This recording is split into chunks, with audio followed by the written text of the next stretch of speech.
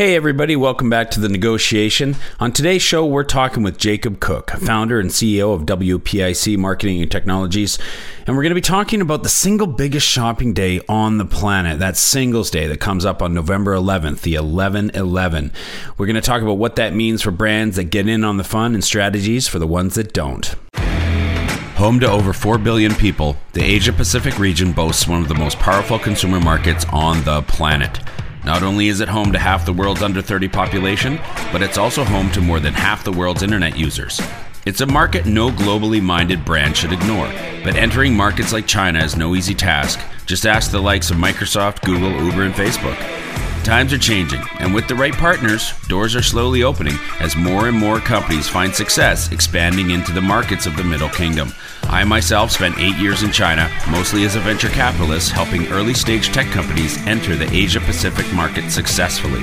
This show is dedicated to uncovering and examining successful China entry and growth strategies by interviewing the people behind those success stories.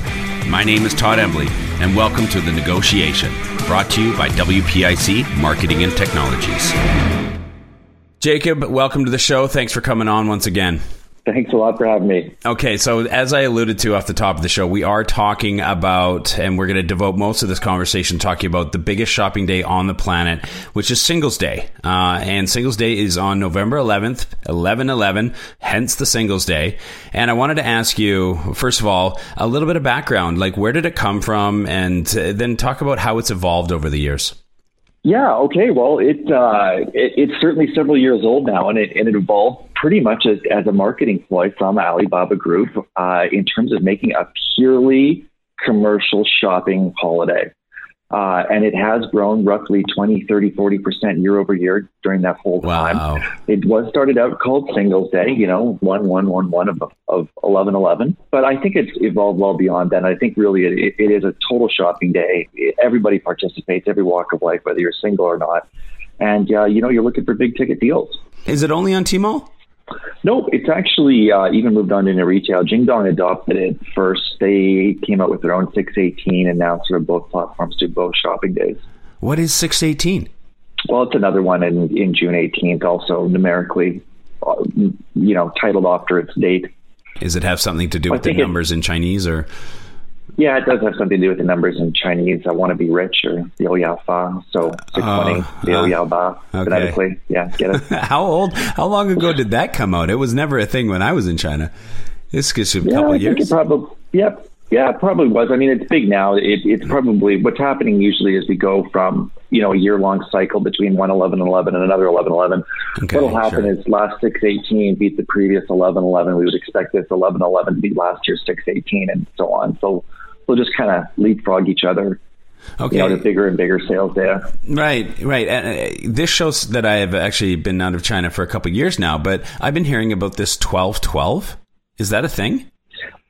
Yeah, it is. I mean, it's not as big as those two that I just mentioned. They try to put it as the third one in those S-class sale groups, but really it's, tier 1A and tier 1B. Okay, sure. Now, does anyone qualify for Singles Day? Well, I mean, the platforms itself are going to bring a lot of traffic, but there's, of course, these massive deal pages, and no, not everyone qualifies.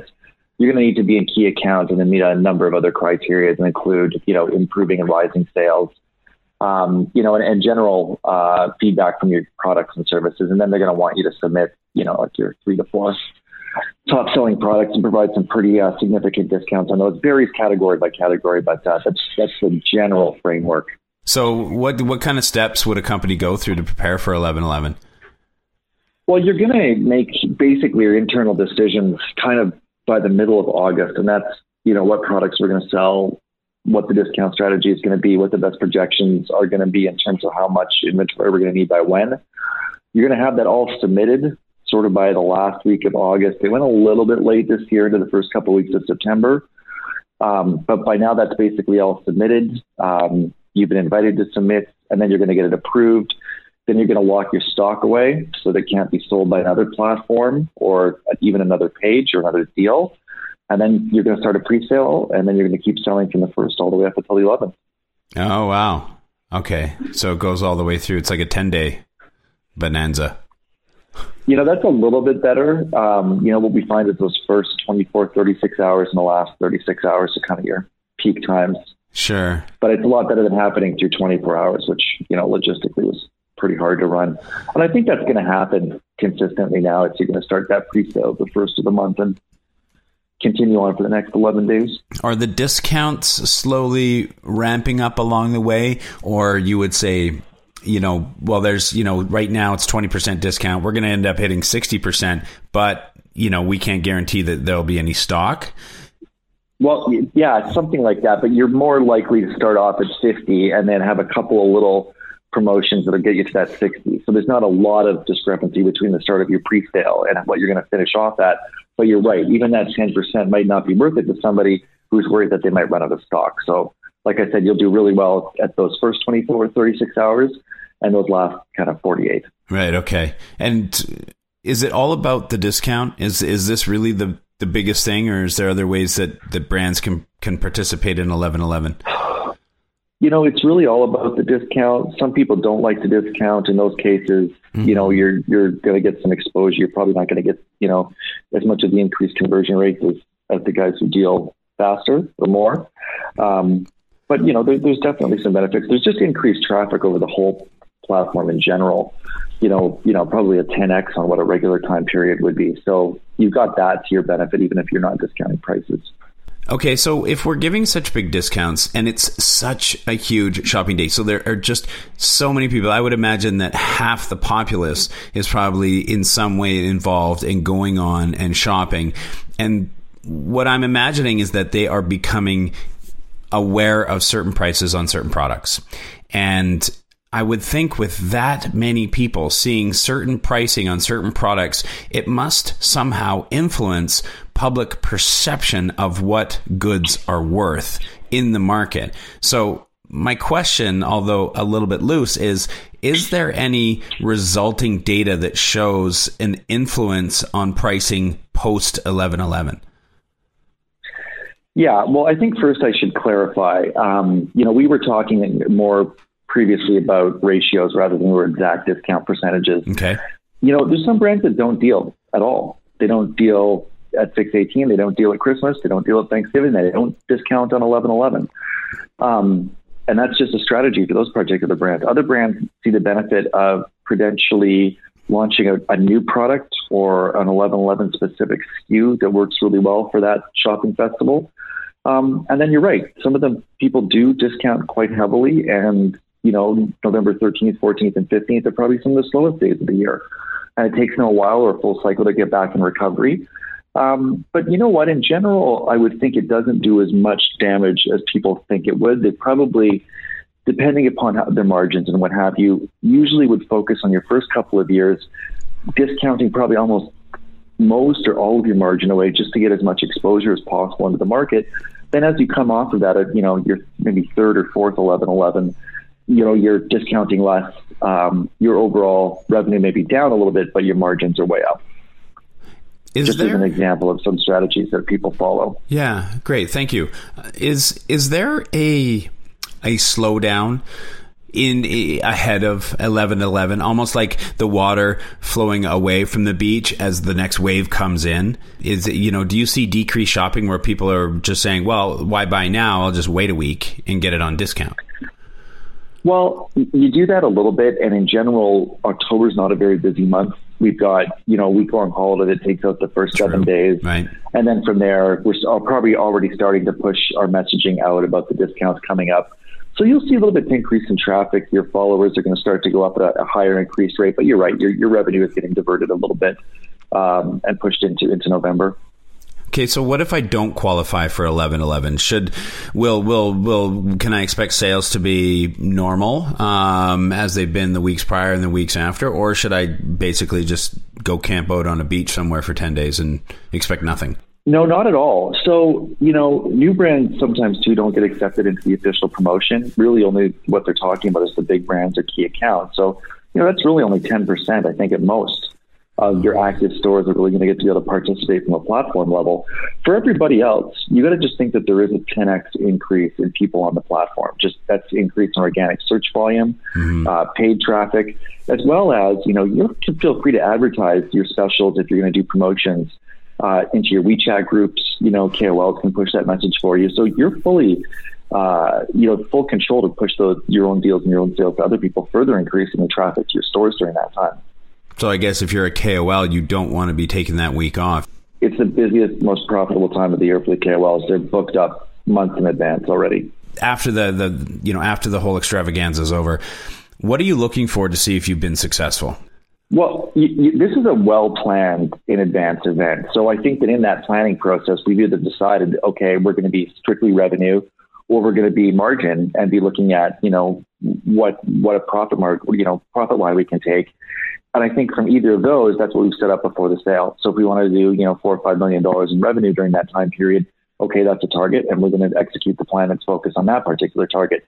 If we want to clear $2 million US in profit, we're going to look at the plan that executes that specifically. And that might be, less than the 5 million revenue, but much higher margin. Is there a reason for brands to get excited about more eyeballs on their brand, or maybe get excited about brand exposure and not care about making any money? Well, no. No, that's a fuzzy metric. I look at this is shopping day. If you're not making money on this day, what are you doing? This is shopping. This is about shopping. This is about selling and making money. Let's zoom out a little bit. What is the landscape, like the e-commerce landscape of China looking like so far year to date right now? It's looking good. It's up. There's just, again, so much technology in play right now, so much retargeting capabilities. So I think that, we expect it to continue. Last year's 11/11 was up, I think, about 30% on the previous year. If they could get anywhere close to that this year, I think we'd be pretty ecstatic. But, we've seen, revenue up from a lot of major international brands this year. I think a lot of articles and Nike's earnings call that just came out a little while ago too, as well. I'll talk about this. And so since we're not really seeing a slowdown, certainly in the consumer market in China, in fact, still pretty heavy increases. Yeah, I think we can expect a really good 11/11 this year too, and hope to make all our targets. Yeah, you think it's going to be the biggest ever? No doubt about that. I'm pretty sure the platform will do what it takes to make sure that's true. Yeah, I don't think it's ever not continued to break its own record every year. It'll be more surprising if it doesn't. Are they typically savvy enough to be collecting that data and be able to retarget them post 11/11? I think in general they are. I mean, in addition to the many analytics platforms that are out there that help you to do that, I mean, it's getting easier and easier by working and collaborating with Alibaba, both now actually not just in retargeting, but in getting consumer information back to them, allowing people to customize the product development phase even in terms of what's working on the platform. So yeah, absolutely. I think, we're all pretty excited about how good that's going, and nobody's anticipating a drop this year at all. Right. Now, you mentioned Nike, and they were just in the news very recently and had some tremendous numbers that you and I have talked about off the air. Talk to us a little bit about what that Nike's earnings call revealed and why it was so interesting for basically the area of the world that we focus on. Well, I think it is, runs in parallel. Of course, I think they were claiming 22 or 23% up in total revenue in China. And that's kind of running parallel with this sort of unstoppable rise of the middle class in China. We've seen these growth rates before. We've seen, other brands, announce launches into market. You see from the Mail article too that came out last weekend too about all the investments and new companies that were launching into China. So I would expect this trend to continue quite a bit. And again, I think on the consumer side, we're seeing nothing but good news. Thoughts for Q4?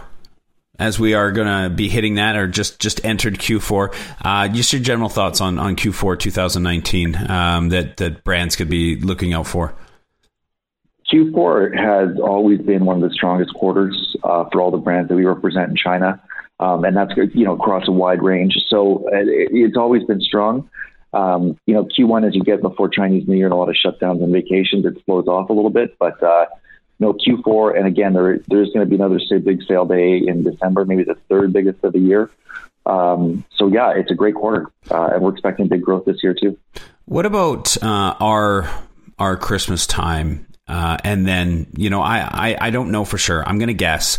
Obviously, one of the biggest shopping months of our entire year is December.